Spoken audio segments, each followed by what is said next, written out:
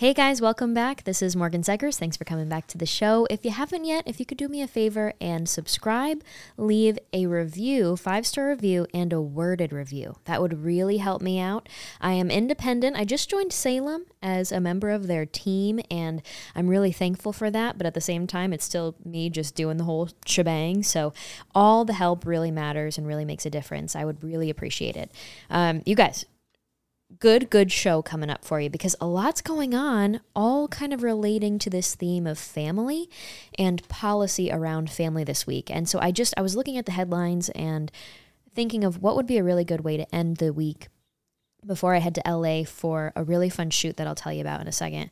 And I just was looking at the headlines saying, geez, these are all one similar theme. And it all has to do with family, with children, and with what the solutions are moving forward as we are presented with different problems. So I want you guys to enter this episode with an open mind, take in the information that I'll share with you, and then we are certainly not going to come up with answers by the end of it, but we will have a better understanding of a lot of the stuff that we're going to have to face moving forward in this country. So I want to talk about a little story. I was just on Real America's Voice. I got asked a question about pro-family, which kind of sparked some thoughts in my mind. We'll talk about that. We'll talk about what's going on with the politicalization of our courts. We are supposed to have apolitical courts in this country, especially the Supreme Court. And what do you know?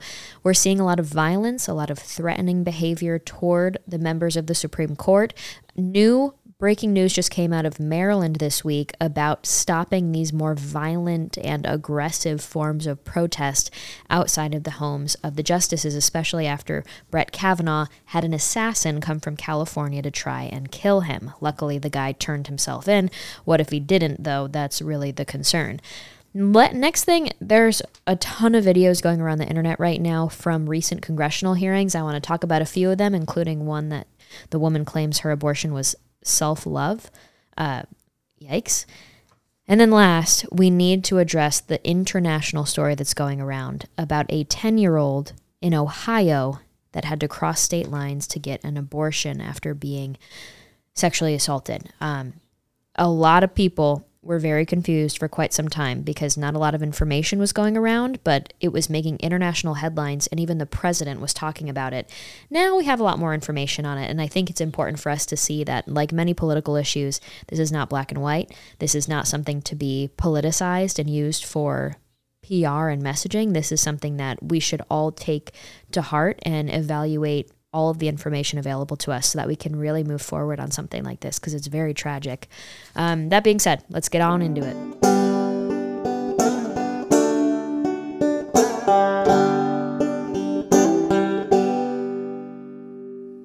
So, like I kind of hinted at earlier, I want to start off by telling you guys I'm filming this, and then early in the morning tomorrow, I'm driving from Arizona to LA, because I can't believe this. If you guys don't know this, I interview survivors from communist countries and try and make lesson-style videos about moments in history that include survivor testimony and include firsthand experience and that storytelling element, while also educating on what the heck went on back then and how it relates to current events today.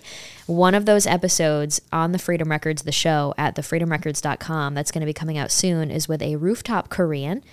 And I am going to LA tomorrow because I'm getting a tour of Koreatown, where the LA riots took place, where the rooftop Koreans actually got on their roofs, the OGs, and protected their community when those riots broke out in 1992.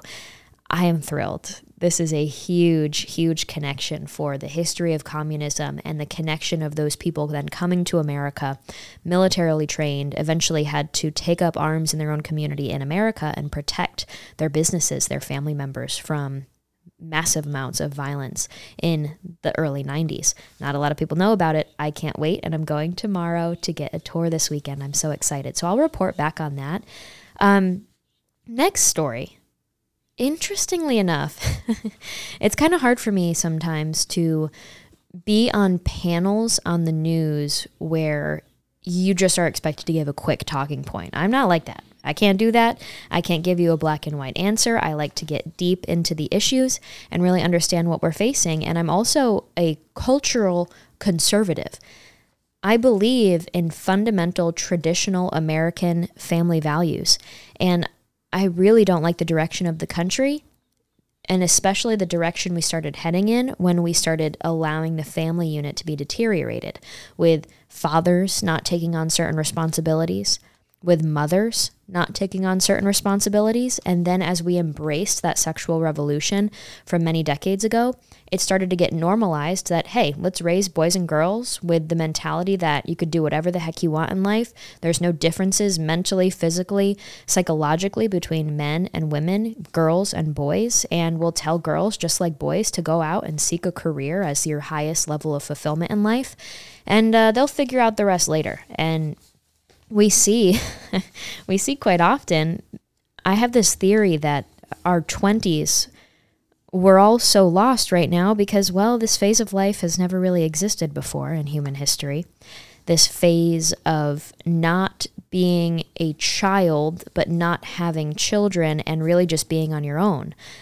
As humans, you used to have your phase of adolescence and your coming of age period, and then you yourself would participate in the procreation process and create another generation. And you would assume adult responsibilities and begin adding to society at a much earlier age and taking on the most important tasks in life, aka creating your own family and continuing that society.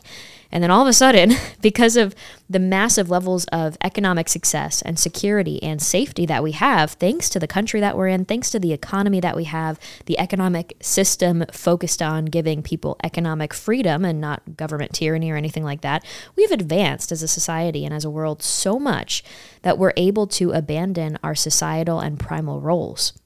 And I know this is a lot, okay? What a way to enter the episode. But I really do think that when we abandoned our primal roles as men and women that are different, we also, with that, abandoned our societal roles. And now we tell young girls, maybe you don't want to hear this, you guys, but I'm going to say it. We tell young girls, don't worry. You don't have to do any of that stuff. You don't need a man. It's weird and archaic to want to only be a stay-at-home mom. You should always, in school, be figuring out where you want to go to college, pick your career path, and head on to it. And so then you have these career girls that I meet them all the time. They are 25, 26, 27, 28, 29, 30, 31, 32. And well, if you haven't tried dating in the modern dating scene, it's a little rough. Once you kind of get settled in this life that they've sold to us, you kind of go, well, this is a bit lonely. This is a bit weird. Why do I feel like I'm missing something? Why do I feel so lonely? Why do I feel so sad? I personally believe that it's because this phase of life has never existed before, where we're told to only focus on ourselves, focus on self-care, self-love, self-growth, and I really do think that's why we're having this feeling of emptiness all the time. It's because we shouldn't be alone at this point. We should be procreating. We should be young mothers and fathers at this stage of life. And instead, society sold 2 generations now on this idea that we should try out being boss babes and going to college and acting like men. I would say what's fascinating to me is people start to realize once they're in the career system and once they start meeting people and once they do want to get married, like, wait, you don't have to do these things? You could just stay home? Or I could focus on growing my family? Yes, you guys, let me just say it. The most important role, especially women, the most important role you'll have in your life is creating new life and then raising up those young babies into strong and competent little humans. And then especially what helps with the masculine side of that, the father, is creating strong, independent adults out of those little humans. I love that phrase of like, it's the mothers that raise the babies into little ones, and then it's the fathers that help raise those little ones into competent adults. And that combination of different roles in the creation of a strong, competent future citizen is a really wonderful concept to me. But a lot of people don't want to admit it that, wait, as a woman, I would actually love to have that be the priority in my life. Society's like, oh, ew, don't say that. You need to want more than that. But I'm here to tell you that it's okay to only want those things. And not only that, don't even make it seem like it's only, settling for being a stay-at-home mom. No, that's some of the most important stuff you're going to do in your lifetime.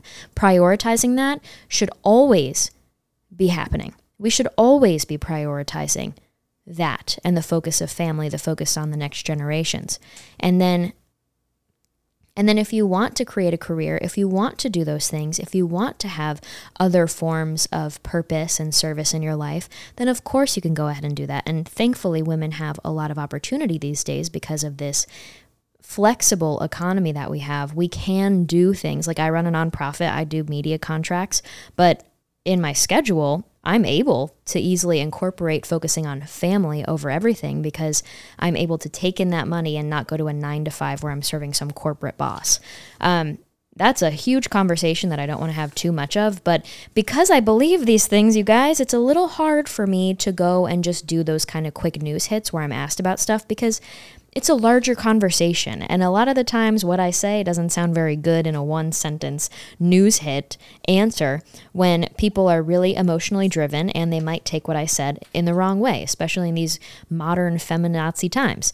So I was on Real America's Voice and we were talking about a new headline coming out that the GOP, it wants to take a fresh look at paid family leave.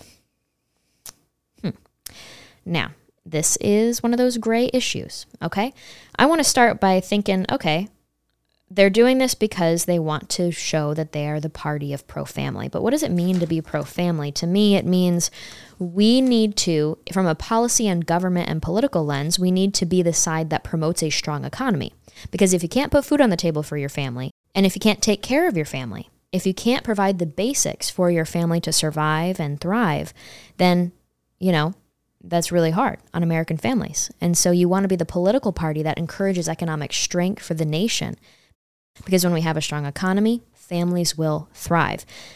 But there's more to it. What does it mean to be pro-family? It means that we need to talk about healthy culture that families can thrive in. It means that we have to promote the nuclear family and be vocal about it and not let the left dominate the conversation. It means that we have to not only focus on policy, but we have to focus on culture.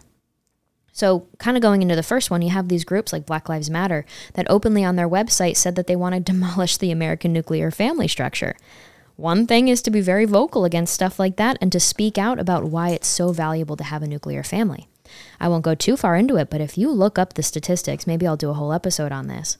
If you look up the statistics of what creates a strong individual, it's when they have a 2-parent home or when they have 2 parents that are active and involved and loving, and they have that masculine source of support and that feminine, nurturing source of support. It's when they have both parents be loving and caring and attentive and conscious in the raising of that child.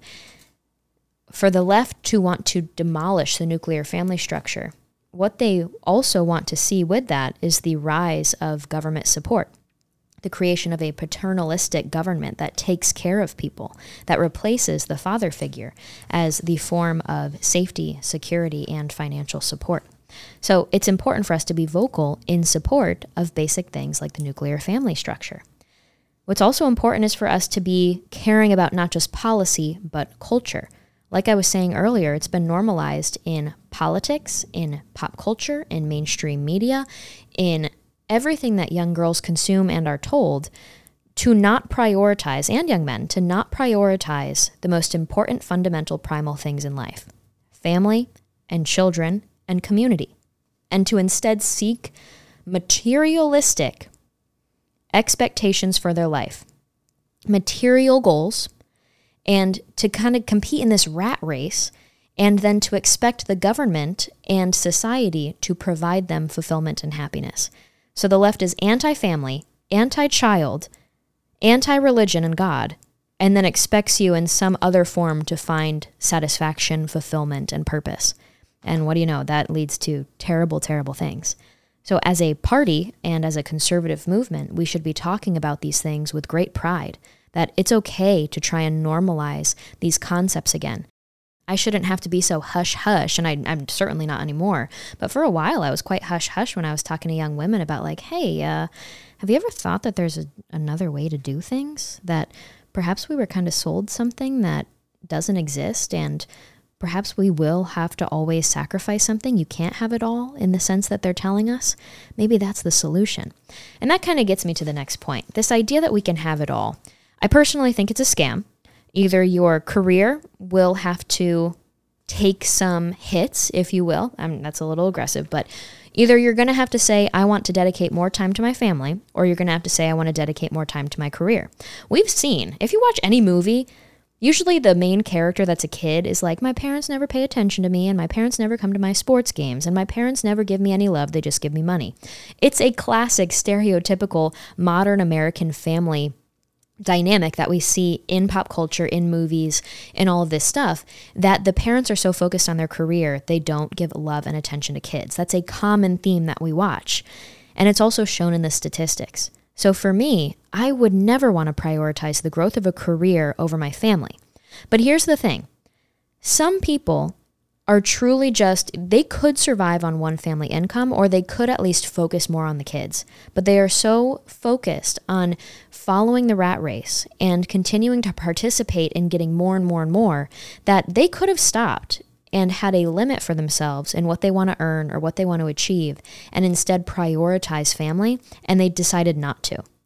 But there's also a lot of people, and this is where things get gray, there's also a lot of people that are single mothers, single fathers, or are not earning enough on one income and need to have both parents go to work. And that is where we end up having to have hard conversations here in America. That's where we have to end up having the conversations that aren't truly idealistic. Like in my head, I'm like, I would love to achieve a situation where every family can live off one income and live happily ever after on their homesteads, and they'll have their own victory gardens, and they'll provide themselves their own food, and they'll grow all of the community needs all locally in one area and share them with each other in a system of trading and bartering. I get it. That's not ideal. Okay, so when we look at this, obviously, I look at a headline like this right now, Axios, GOP takes a fresh look at paid family leave. And I go, why are we cowtailing? Why are we transforming into the left? When I was on Real America's Voice doing this panel and I got asked about this, I'm like, oh boy, they're not going to want traditional Morgan talking point right now. I need to figure out what to say with a short amount of time. I get frustrated because the question was posed as something like, this used to be something that only the Democratic Party pushed, but now conservatives are stepping in and becoming the pro-family party. How do you feel about that, Morgan? And I'm like, did anybody just hear that the way I heard that? Because I just heard that we are taking over Democratic Party positions and now packaging them as GOP positions. At its core, just looking at it on paper, I'm like, why would we want to incentivize women to continue to focus on career over child? Why would we want to do that as a party? But then I get it. It's convoluted. Not everybody has the privilege and the opportunity to not go to work right now. Idealistically, that'd be nice. But I understand some women have to go to work. Some families have to have both parents in the workplace. And so if we are talking about being understanding, then maybe we should be focusing on being more pro-family with policy like paid family leave. So I'm not saying that I'm in favor of this at all. I want you guys to know this. I'm highly conservative, and I honestly don't think it's healthy for government programs to be incentivizing this kind of stuff. When we see the statistics, we see how damaging it is to take women out of the home and tell them that they'll be better and provide more to society and to their families by earning income rather than being there and focusing on the kids. But for the sake of this conversation about policy for paid family leave, I thought it would be interesting to look at what the Republicans are proposing versus what the Democrats are proposing. So the Axios article says Republicans are taking a renewed interest in paid family leave, traditionally a Democratic priority, in the wake of the Supreme Court ruling overturning Roe v. Wade. Okay, that's the other thing. I get that it's impractical for me to, first of all, be daydreaming as if all women want to stay at home with the family. I would like to shift the culture and inspire women to want to do so. But for the time being, we're stuck in a pickle, right? And in that case, how do we support families? Not only that, but we just overturned Roe v. Wade, baby. Huge victory for the babies, for the women, for the families. But if we are going to encourage and have abortion not be an option anymore, we need to inspire people to understand that as a society, we should be prioritizing the raising of our children. And to create a system where there are no solutions right now for people that might not have chosen life, but are now going to choose life because of Roe v. Wade being overturned, we should try and extend that olive branch and make it easier for them to choose life, if you ask me. So I'm willing to look at options. That's why I think this is interesting. And it's good that we're doing this, especially after Roe v. Wade being overturned. So it says why it matters. Republicans urgently want to establish themselves as pro-woman and pro-family, as critics accuse the party of caring about children only before they're born. But that's such a scam, if you ask me. First of all, what is pro-woman and what is pro-family? If you ask me, it means empowering women to fulfill their natural roles, their primal and societal roles, to not lie to them about what's empowering. They tell them that things like hookup culture and cheap, emotionless sex and abortion are going to be empowering for them. I think that's completely anti-woman. What would be nice is if we could encourage women to be themselves, to embrace their natural instincts, and fulfill the roles that will make them happiest in life, which often have to do with family and children and nurturing things. The big picture, the U.S. is one of only 6 countries that doesn't guarantee paid leave to new mothers. And of the states that have banned abortion in the wake of the Supreme Court's ruling, none have a leave policy. The Senate Minority Whip, John Thune, said we're going to have to step up and do more. I think that people are prepared to do that. Marco Rubio, senator from Florida, said we should at least be providing as much help to women who decide to keep their child as those who decide to terminate the pregnancy. Charles Grassley, senator from Iowa, said we have to start thinking in terms of some of these things. Now that Roe has been overturned, we have to be more supportive of families and mothers. See, I appreciate the effort and the sentiment, and I understand that policy solutions like this are oftentimes needed, or we need to look at options, and the cultural kind of changes take more time. And I'm working on the cultural ones, baby.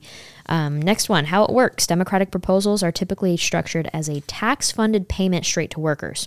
But Republicans have long opposed to this framework. So Republicans, you guys, proposed a few different options. One of them is to borrow from Social Security funds, but I don't really know how that's going to go. I'm not really a fan. I'm more of a fan of a different option where they are providing tax credits based on children. One of those proposals, Axios says, is Rubio's pro-family framework, which features an expansion of the child care tax credit to also include unborn children. Very interesting, because you guys, having a baby and preparing for a baby is very, very expensive. If you ask me, it's asinine. And it's especially asinine looking at our current healthcare system. People can say all they want about the healthcare system and say, well, at least it's not socialist. I really don't care. I obviously don't want a socialist healthcare system, but you have to be able to acknowledge, if you want me to take you seriously, that our healthcare system is absolute crap. Okay? It's insane right now. And I'm really disappointed in previous generations of the GOP for telling us they're going to fix it and then never fixing it. But that's a different topic. If we're going to talk about more pro-family policy, with all this being said over the last 20 minutes, then you guys, I am more in favor of tax credits, lowering the amount of taxes people with children have to pay to help them, because it's their money that they earned. And no one knows how to better spend their own money than an American taxpayer. The government does not spend your money as effectively or as strategically as you will. Allowing Americans to keep more of their money, I believe, is the best way to help them and be more pro-family if we do want to look at policy-level solutions. Allowing them to keep their own money. Focusing on something like that, not another government payment from taxpayer slush funds that the Democrats will hand out to people one after another using other people's money. Not a fan of it. Not a fan of this government middleman that is created when we do that kind of transactional process with taxpayer dollars. Okay. Let's move on. We're just going to fly through these ones, you guys. Updates on the violence with SCOTUS. If you guys haven't listened to the previous episodes on this kind of stuff, I am very big on the threat that's been posed throughout history of politicizing the courts.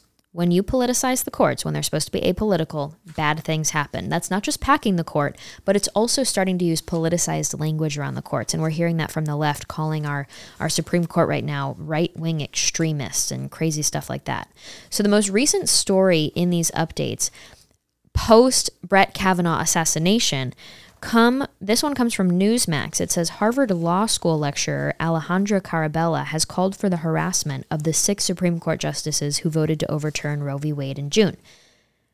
Carabello, a clinical instructor at Harvard Law School's Cyber Law Clinic, tweeted on June 25th, a day after the overturning of Roe v. Wade, that the justices should be, quote, accosted. She said, quote, the 6 justices who overturned Roe should never know peace again. Excuse me? This is how they're teaching at Harvard Law School? She says, quote, it is our civic duty to accost them every time they are in public. They are pariahs. Since women don't have their rights, these justices should never have a peaceful moment in public again. Again, this is an instructor at Harvard Law School. You would think that people at Harvard Law School would understand the fundamental constitutional American process of apolitical courts, but I guess not. Another concerning thing is they are called pariahs. Her language is pariahs. You'll notice that whenever this kind of animal language is used against political opponents, it's usually to dehumanize them and encourage violence against them. We see this with calling people bugs or rats or parasites. This reminds me of the fact that on Twitter, just a handful of days ago, I saw a pro-abortion sign where the young girls holding it, young women, they look like teenagers, called babies parasites. Interesting. So what's even worse is Twitter says that this call to accost and prevent any peace in these justices' lives was not deemed as a violation of Twitter's policies. She even boasted that by sharing a screenshot of it. But what's interesting is George Washington University Law School scholar, his name's Jonathan Turley, he called her out and he said, quote, as noted by Campus Reform, she is also an advocate for censorship, calling for Twitter to ban the popular conservative site Libs of TikTok as a terrorist enterprise because it shows liberals talking about themselves. So this law professor who's saying justices of the Supreme Court are pariahs that shouldn't have peace in public also calls Libs of TikTok, my personal favorite social media account, a terrorist enterprise for daring to share the videos that leftists and liberals publicly consentingly posted onto the internet. That makes a lot of sense. And the next update in this story of the Supreme Court, keep in mind, you guys, an assassin just last month traveled from California to Washington, D.C. to assassinate Brett Kavanaugh. He ended up calling from Brett Kavanaugh's neighborhood 911, turning himself in and not going through with it. The security did not catch this guy. He got an Uber or something. I think he got like an Uber or a taxi from the airport or whatever to Brett Kavanaugh's neighborhood, to his house, got out. Nobody knew who he was. Nobody knew what he was about to do. And he ended up just leaving and then calling 911 on himself. Imagine if he didn't. So on top of that, you also have tons of other protests going on outside of the justices' homes, and the security concern is getting out of hand. So now, I love to see this. We're seeing a little federalism play in. The federal government's not doing its job to protect the justices. Nancy Pelosi in D.C. was holding back resources, saying, they're fine. And the state of Maryland and their police and county police are stepping in. It says Montgomery County Police in Maryland are warning the public that officers will enforce laws against disturbing the peace at protests outside the home of Supreme Court justices. On Wednesday night, they released the following message. They said Montgomery County Police Department is committed to preserving the First Amendment rights of all individuals, but they said there are content-neutral Montgomery County Code and Maryland law provisions that restrict protesting and assembling in a private neighborhood as well as disturbing the peace. So then, to make it super simple and clear for these crazy lefties, they sent out a whole bulleted list of all of the violations that show you cannot do this in the state of Maryland or in that county specifically, which I think is great. That being said, these people are still outside of Kavanaugh's home, but now they just aren't allowed to do crazy loud things. And so one of them recently tweeted, they had a handle at Literary Mouse on Twitter. She's been updating what it's like outside of Kavanaugh's home. And she says, quote, "We are here at Kavanaugh's to fight for our basic right to bodily autonomy. Tonight, Montgomery County Police are telling us we cannot chant, drum, or make any loud noise as we exercise our First Amendment rights." what a messy situation, but it is nice to see states and counties step into their roles that they really should be in, and they should have been in for quite some time. But I think for a while we almost forgot that as states, local jurisdictions, and individuals, we all have a special role in the keeping of the republic. And the left tried to trick us into thinking that it was all top down for some reason, and we almost fell for it. So I'm glad to see the revival because of governors like Ron DeSantis, because of local level leaders and sheriffs. We have Sheriff Mark Lamb in Arizona who's like, listen, I'm not going to fall for this crap, and I'm not going to enforce a lot of these tyrannical policies. And then you also have citizens starting to recognize that there's a way for them to stand up too. This has just been wonderful. Now, update on what's going on Capitol Hill regarding this post-Roe mess. We have new videos going around because you had Senate and House hearings about abortion recently. Now the left, here's the thing, you guys, the left could have kept it super simple. All the left had to do was find some people that had compelling reasons for why they got an abortion or what they thought were compelling and passionately explain them. Simply explain them in front of Congress. Try and make the case for why this should be allowed. But instead, they decided to send some of the craziest people in the country to try and make the case. And what do you know? It only made them look like lunatics, including, what do you know, people that can't define women once again. But this is like a women's rights issue if you ask them half the time. So this headline I'm looking at right now says Fox News, Twitter blasts House Democrat witness who called abortion an act of self-love. Sarah Lopez, a, quote, abortion storyteller, end quote, from the pro-abortion organization We Testify, testified on the overturning of Roe v. Wade. While defending the right to an abortion in the U.S., she also claimed that her own abortion was one of the best choices she's made in her life. Quote, my abortion was the best decision I ever made. It was an act of self-love. Lopez also worked as the youth program manager for the abortion provider connecting service Jane's Due Process, which suspended all services after the Supreme Court decision. Relatively smoothly, but what these restrictions are intended to do is try and stop people from having abortions. But abortion is healthcare.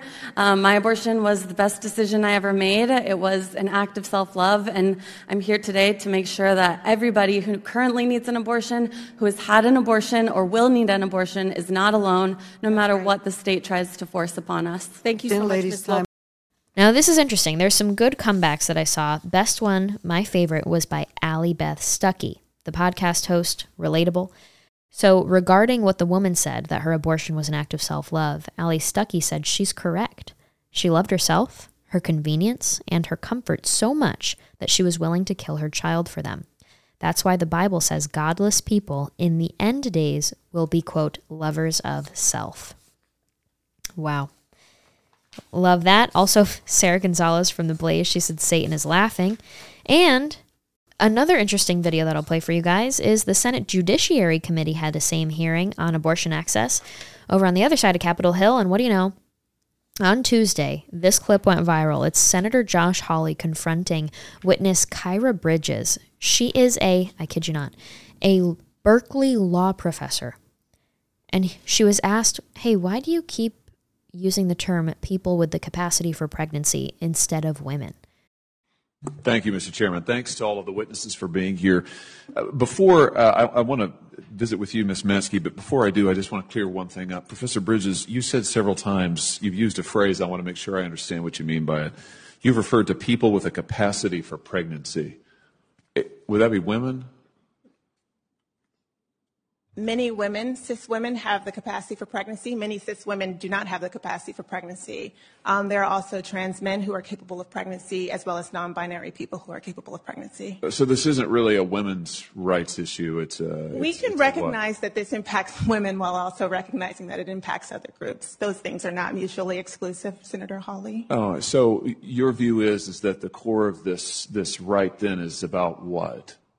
So I want to recognize that your line of questioning is transphobic, and it opens up trans people to violence by not recognizing them. Wow, you're saying that I'm opening up people to violence by asking whether or not women are the folks who can have pregnancies? So I want to note that 1 out of 5 transgender persons have attempted suicide.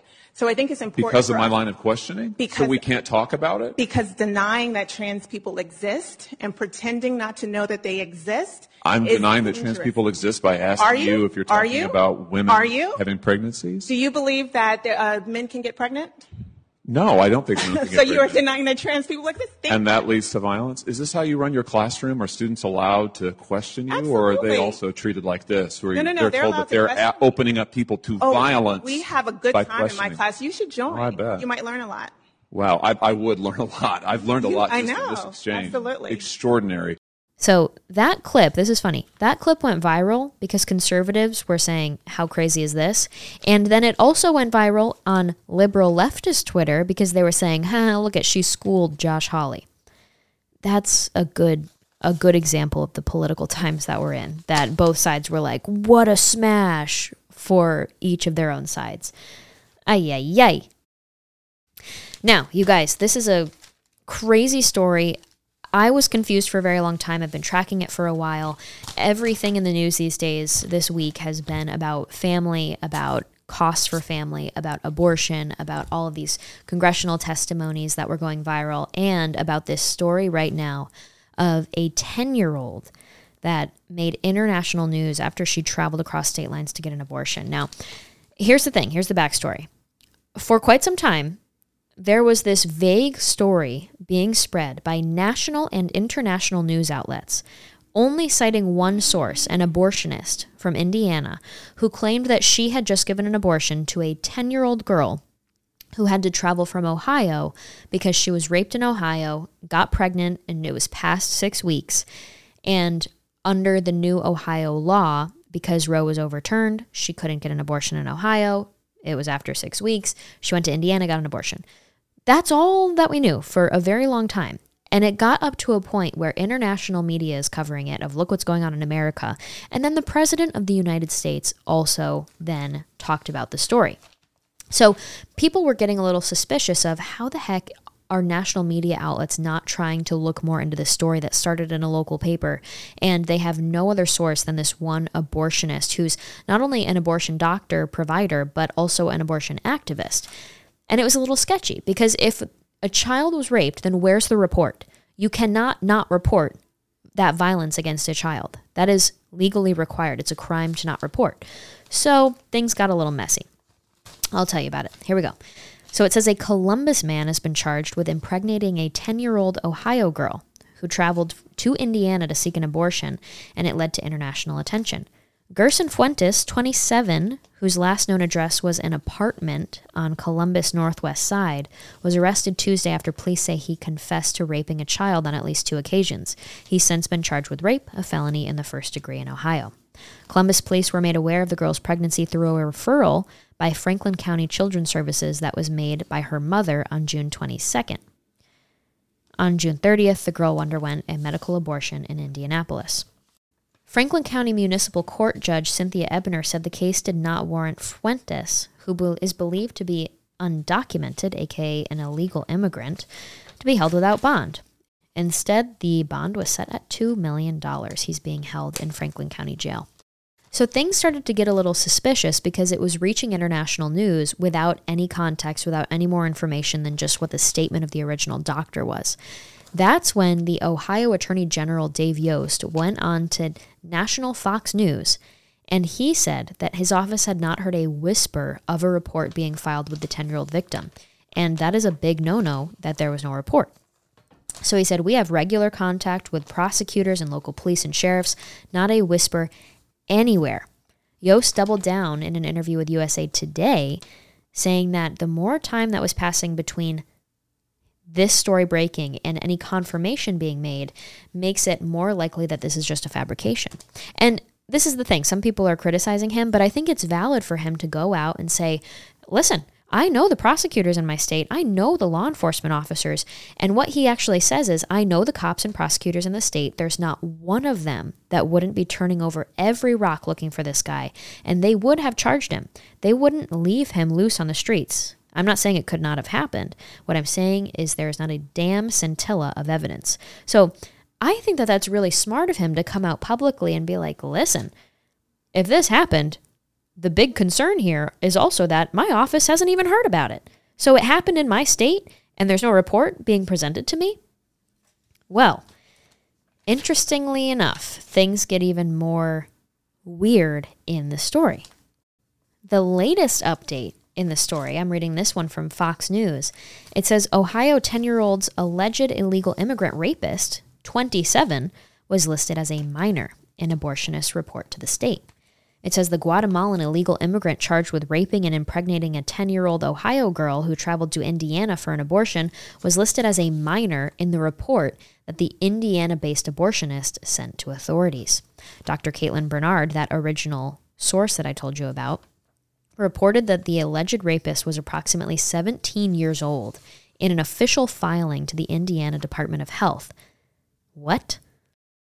In reality, this was a 27-year-old Gerson Fuentes, the illegal immigrant from Guatemala, who raped a minor under 13 years old, which is a big difference.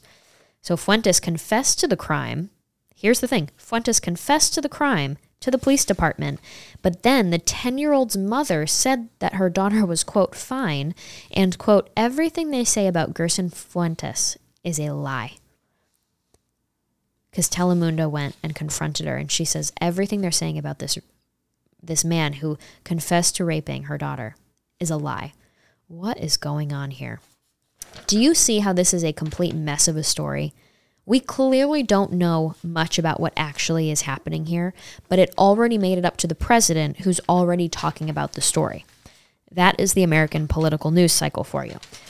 It's just an absolute complete mess. Now, what I do think is interesting, let's talk another gray political subject, because I do think it's important for us to have these harder conversations. If we're talking about states making policy against abortion, a lot of people don't understand how many young girls actually do get raped and get pregnant. It's kind of fascinating. This girl got pregnant at 9 years old, it looks like. She was apparently 9 when she got impregnated, and then turned 10, got an abortion, either before or after, I don't know. But now she's 10 years old. She was 9, and she got pregnant. Some people thought that's not possible. Apparently, technically, it's possible. So I found a report. This is again from the Dispatch, and it shows data shows frequency of reports of sexual abuse of children. An analysis of Columbus police reports filed since May 9th found 50 reports of rape or sexual abuse involving girls 15 years or younger. That number of reports may also be underreported because of restrictions on public records related to reports initiated by mandated reporters. The report involving a 10-year-old girl falls into that category. In 2020, this is fascinatingly sad. In 2020, there were 52 abortions in children 15 or younger in Ohio alone. So what just stops my heart there is that 52 girls younger than 15 had abortions. What are they doing? What are those situations, and how can we help those girls in those situations to not be victimized in such a terrible, terrible way? Data from the health department in Ohio shows that there were 63 in 2019, 54 in 2018, 61 in 2017, and 76 in 2016. Now, is this... we don't know much beyond this. Maybe I'll look into it. We don't know how many of these were non-consensual sexual interactions that led to pregnancy. How many were young girls that were so sexualized that they were just having sex? We don't really know. Either way, I don't like either of those situations, because those girls are children, and they shouldn't be doing that. So that is something that's really, really sad. And do I have an answer? No. Just thought it was really fascinating numbers right there.